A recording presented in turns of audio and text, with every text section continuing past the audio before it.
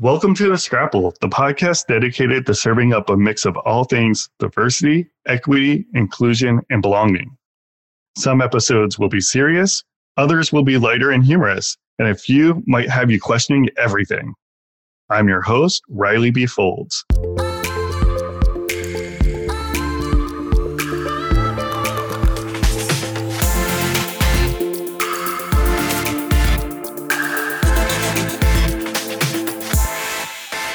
For today's episode, I'm joined by Jonathan Lovitz. Jonathan is a nationally recognized public policy advocate and community organizer. In addition, he's running for Pennsylvania's state representative. I met Jonathan years ago at a national gay and lesbian chamber of commerce event and kept tabs on his career ever since. Welcome, Jonathan. Thanks, my friend. It's great to see you, and congrats to you on all the work you've kept up with in so many different companies and with the community. It's been great to watch. It's great to see you again. Great. Thanks for being here. I'm excited about today's topic, representation and inclusion in politics and government. So much is happening in this space right now. I couldn't think of a more perfect guest for the discussion, so thank you again. My pleasure. Thank you. We met at an NGLCC event. You served as the organization's senior vice president. For those unfamiliar with the organization, explain the mission and the important work that you were involved in. Sure. The NGLCC, the National LGBT Chamber of Commerce, is the world's largest LGBT economics and business organization. We serve in the US alone 1.4 million LGBT business owners who contribute more than 1.7 trillion with a T dollars to the US economy every single year. And that's despite the challenges against American LGBT business owners. There are still, despite marriage equality and other major achievements for equality in the workplace, being a business owner is still fraught with challenges. There's still 35 states where it's perfectly legal to deny an LGBT person a bank loan, which is the essential access to capital they need to grow. There's still all kinds of implicit and explicit biases in contracting, especially in some of the major development projects in the South and the Rocky Mountain West. So we're always working on making the marketplace as equitable and inclusive as the workplace. Thank you, Jonathan. Now you decided to take the leap and run for the 182nd House District in Philadelphia. What led you to this decision? I believe in service. I believe in putting the skills that you amass over a career to work for, as Hillary Clinton would say, to do the most good for the most people as much as you can. So this opportunity to serve my home district popped up because my friend who is leaving the seat after 10 years is not running again. And it was the perfect call to action, I think, for me after COVID, after witnessing such a tough year for small business owners, for community groups, for the political process. And I think the painful memories that we all have of what we went through in the election cycle and afterwards, that I realized I can be a part of making that better. The tagline for my campaign at lovitzforpa.com is let's make a difference, because I think each and every one of us has an obligation to do what we can. And as someone who has spent the last 10 years passing laws, helping small businesses, fighting for minority communities, defending a woman's right to choose, working on education, fighting against gun violence, which is deeply personal to me and my family. So many issues that are at the heart of who I am are at the heart of the 182nd district where I live. And this district is the beating heart of Philadelphia. It's where 42% of all jobs come from. It is where the corporate headquarters and the hotels and the high rises are, but also the community groups and the local organizations and the clergy and the networks that power our great city are. And they need a champion. They need someone who will help fight for them and their causes, but also help shine a spotlight on the voiceless and unheard, because it's so important that Philly, as such an important part of Pennsylvania, be recognized when decisions are being made that affect the entire Commonwealth, especially with such a majority minority population here that needs people who can speak and fight for their issues economically, socially, in the justice and political arena, and do all of that in a way that brings people together without creating divisions, which is what we've had far too much of here and in politics, frankly, across the country. So coming from a government and public policy and community service background, I think makes me the perfect candidate. to also be a pro-business Democrat in this bright blue and full of opportunity district that needs someone that can really help revitalize it. I keep saying Philly is at this tipping point where we can either be the next Detroit or the next Boston.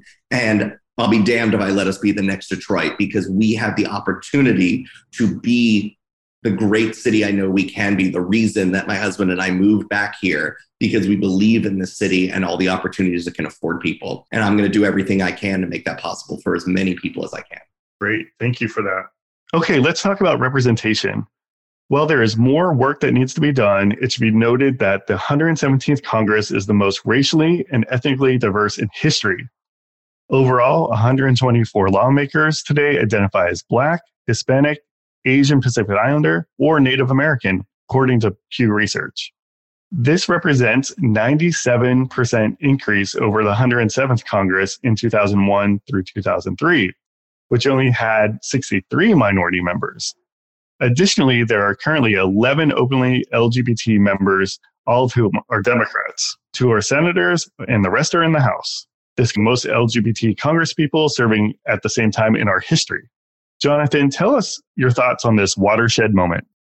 It's inspiring, it's incredible, it's beautiful, it's every good adjective, but it's also a call to action. We have so much more work to do. You know, the Victory Fund, where I was trained to be an LGBT candidate and whose endorsement I'm seeking in my race, is there to help thrust more LGBT people into public life. And at every level, from president to local city council and school board and so much more, because we need representation at every single level. But it's less than 1% of all elected officials are LGBTQ, or at least openly. But what's amazing, and looking at this Congress, including my dear friend Richie Torres that I worked with in New York passing laws, the people are bringing all of themselves and all of their intersections to work. He's the first LGBTQ Afro-Caribbean man in Congress, we're showing people that all of who you are matters. The fact that we have, LGBTQ Native Americans, the fact that we've got, women of color who are represented, it's incredible, but shows us that we cannot just rest on our laurels when we see these glass ceilings shattered. It's incumbent upon those folks to drop that ladder down and make sure they're helping build a pipeline and pulling people up with them, which they do so beautifully. It's certainly something that means a lot to me. I'm the product of great mentorship and role models in communities, folks who have the guts and the gall to be first. And so for me, building a pipeline of young, diverse talent from all communities is an important part of hopefully my office in the future, but also just in the work I do every day, because we, my friend, you and me and everyone listening to this, are living in the time that we will see the last of the firsts. What makes me nervous is, where's the bench of the next? So we are all obligated to help find, recruit, support, mentor, fund minority talent from every community, because until Congress and every state house and city council and office of the dog catcher looks like the communities they serve, it's still just a bunch of old, straight, white Christian dudes setting the agenda for a majority minority country as we are rapidly approaching that moniker. So we have to make sure we're reflecting all of us at that table. Well said. Yeah, thank you for that. Shifting from representation to inclusion, voter rights have been under attack of late. You found the phillyvoting.org initiative, expanding voter registration and civic confidence in the city of Philadelphia. Can you tell the listeners more about phillyvoting.org and why it was important for you to be involved in such work? The simplest act, and I think the most important act the majority of Americans can do to shape their own future and the future of those they love, is to vote. And those who give up that right without a fight are abdicating their responsibility as Americans. It is the most concrete way you have to influence not just the people who are representative of you and make choices in office, but ballot measures, tax measures, all of these things that touch our lives intimately, and especially on the non-presidential years. We're here in Philadelphia in 2021 right now, we're all getting fired up for judicial elections. No one seems to be overly enthused about voting for judges until they're in front of one. So remember that these choices that you might let someone else make on your behalf can fundamentally change your life. So vote, vote, vote. Tell everyone you know to vote, vote, vote. But the Philly Voting Project was so special to me and my colleague, who is now my campaign manager, when we started the project, because we realized the call to action wasn't specific enough to the communities that we're both a part of here in this amazing city of Philadelphia. Looking at the numbers in 2016, the Hillary Clinton versus Voldemort elections, you saw the difference in Pennsylvania, the key state in 2020, was 40,000 votes between the two candidates. In Pennsylvania alone, there were 300,000 unregistered Black voters. There were over at least 150,000 unregistered LGBTQ voters, and on and on and on for other minority communities. So we set out to create something that was free, easy, accessible, and would speak directly to the communities who needed it most. We were able to leverage local LGBT, women, Black-owned print shops to help us make QR codes on posters, put them up all over town. And remember, this was right in the heart of COVID. So the idea actually came to us while out marching in Black Lives Matter rallies here in the city with clipboards and pens and rubber gloves and all of that, trying to get people to sign up. But that was the height of lockdown when people were really afraid to touch things. So we went to go drown our sorrows in a beer afterwards, like you do, that we couldn't get nearly enough people registered. And while scanning the menu for the happy hour with the QR code, we realized that's the answer. The path of least resistance is use what you've already got. Everyone's carrying around a supercomputer that can help them register to vote and then tell their friends and family why they just did. So we made it easy. We also made it open source so people all over the country can copy our model. And thankfully they did. My only regret is we didn't start it earlier. Thanks, Jonathan. We couldn't talk about this subject without talking about the Mayor Pete effect. For many LGBTQ advocates, his run served as a historical counterpoint to the notion that Americans would never vote for a gay president, and a sign that more LGBTQ candidates would seek elected office. How did Mayor Pete's run influence you? And do you think we'll ever have a gay president in the office? We've had 45 presidents. So by the math, we've had one or two already. What is imperative is that the country is in a place where that is the least important thing about the people we elect. Pete is a brilliant policy thinker. He has transformed the role of transportation secretary into king of all infrastructure. And when you're talking about putting Americans back to work and getting folks building, putting union labor back in the forefront, that's all happening through this leadership moment between him and the Biden-Harris administration. But I think Pete's meteoric rise is so indicative of the moment we're in, that people are hungry for leadership, period. Qualified, professional, driven leadership that is not predicated on rhetoric or hate or whatever might drive others to get into the field.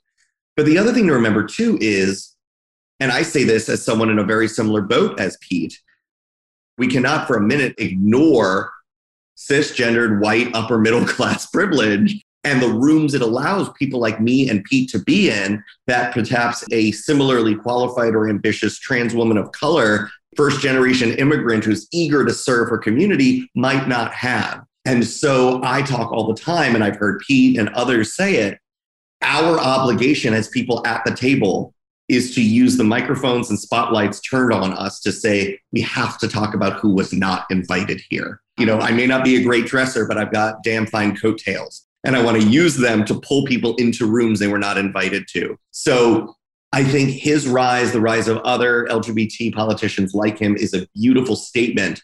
But it again reminds us that until the vast array of diversity in our country is on display by those at every level of public life, private life, corporate life, you name it, we're still just treading water.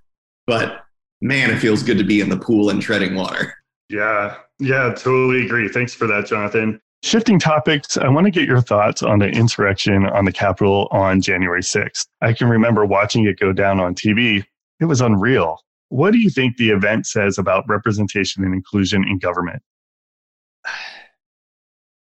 I can't think about January 6th without getting simultaneously heartbroken, but also inspired by courage and the conviction of those we saw immediately take a stand against it. We are not done with this. We need to, we will rout out those who were responsible. We will remove hate and anti-American violence from our country. We absolutely must, because we can't function in a democracy where people do not believe that it works, because it does. You get the government you show up for. So do that at the ballot box. Your, weak, feckless thug mentality that says you need to overturn elections because you're sore losers does not equate to some form of democracy in action. It's the opposite of that. But the coalition of voices who have stood in opposition to what happened, from government leaders to corporate leaders to clergy to everyone in between, saying, this is not who we are as Americans. We will not stand for it. And to see these recounts and fraud examinations of ballots and voting systems all over the country, including what's starting just this week in Pennsylvania, is deplorable on every level, because you think about the time and energy and money wasted that could directly be helping people. So I think we all need to be charged and inspired by the activism that has come following January 6th to, again, register more voters, to make sure that there isn't an inkling of doubt in future elections because the landslides are so high, that we are all participating in the civic process, that we understand how government works, that we support those making change and making a difference, whether it's financially, whether it's marching in the streets, whether it's knocking on doors. But we have to defend the sanctity of democracy. Otherwise, there's no point in fighting for anything else, because everything roots through our voice in government. Great. Thank you for that. All right. I can't believe we're already running out of time here. What advice would you give to our listeners who want to get involved in politics or voter rights? What do they need to know? And can you tell us a little more about the Victory Fund that you mentioned? Every journey begins with a first step, and every single person out there is capable of taking a step that makes a difference at the scale that works for you. Sometimes it's just tweeting out, hey, here's how to get registered to vote. Sometimes it's, leading the parade down Main Street and saying, this is what we're fighting for. Sometimes it's being a corporate change agent by speaking out against intolerance or discrimination at your company. Whatever you're comfortable doing, do it. Inaction is the only thing that will cause any of us to fail. So be a part of the change. I end every conversation, every speech, every lecture I get to give at colleges with the same quote from Margaret Mead: never doubt that a small group of thoughtful, committed citizens can change the world, because it's the only thing that ever has. So be part of the thoughtful, committed citizens. And when we all participate, we are anything but a small coalition. So get involved, find what matters to you, and fight for it. Because if not you, then who? That's how I feel about running for office. I know what I'm capable of doing to help people. So if not me, then who? Someone who is less than capable. So find that, get involved, make a difference wherever you are, at whatever scale that means to you, but you can't sit the fight out. You mentioned the Victory Fund, one of many amazing organizations out there that help diverse candidates train and get prepared to run for office. The Victory Fund has been invaluable to me in helping prepare my run as an LGBTQ candidate, but so have other groups like Run for Something, Jewish Dems, Emily's List that does incredible work training women candidates. There's just so many great groups out there. And to your point earlier about what are the trends that we're seeing, this is it. That there are so many groups invested in reflecting the diversity of our country at every level of government and service that exists. Find one, support one, run for something. If not, back someone. I'll tell you, as a candidate, nothing means more than people who say, I wish I had the money to help, but what can I do? Money is incredible. It is a huge factor in campaigns. Anyone who is able to support, we'd welcome anything you could give at lovitzforpa.com. But your time, your energy, texting, call banking, whatever you can do to make a difference makes a difference. There's a reason that that's the slogan of my campaign. Let's make a difference. And it's not I will, and it's not you will. It's let us together make a difference. Because when we're collaborative and work together towards a common goal, there is absolutely nothing we cannot achieve. So go get them, my friends. That's great. And what a great message to kind of end this podcast on. Our time is coming to a close. I want to thank you again. Good luck with the campaign. I hope that you will come back and share more with us. After we're in office, we'll do this many, many more times, my friend. I thank you. I thank you for your hard work and helping elevate so many voices and topics on your podcast and in the work that you've always done. And to everyone out there, thank you for listening. Thanks for being a part of the change we all want to see in the world. And I will see you soon. And to all the listeners, thank you. The conversation doesn't stop here. I ask you to connect with me on Twitter @TheRealScrapple. Until next time, care for each other just a little more.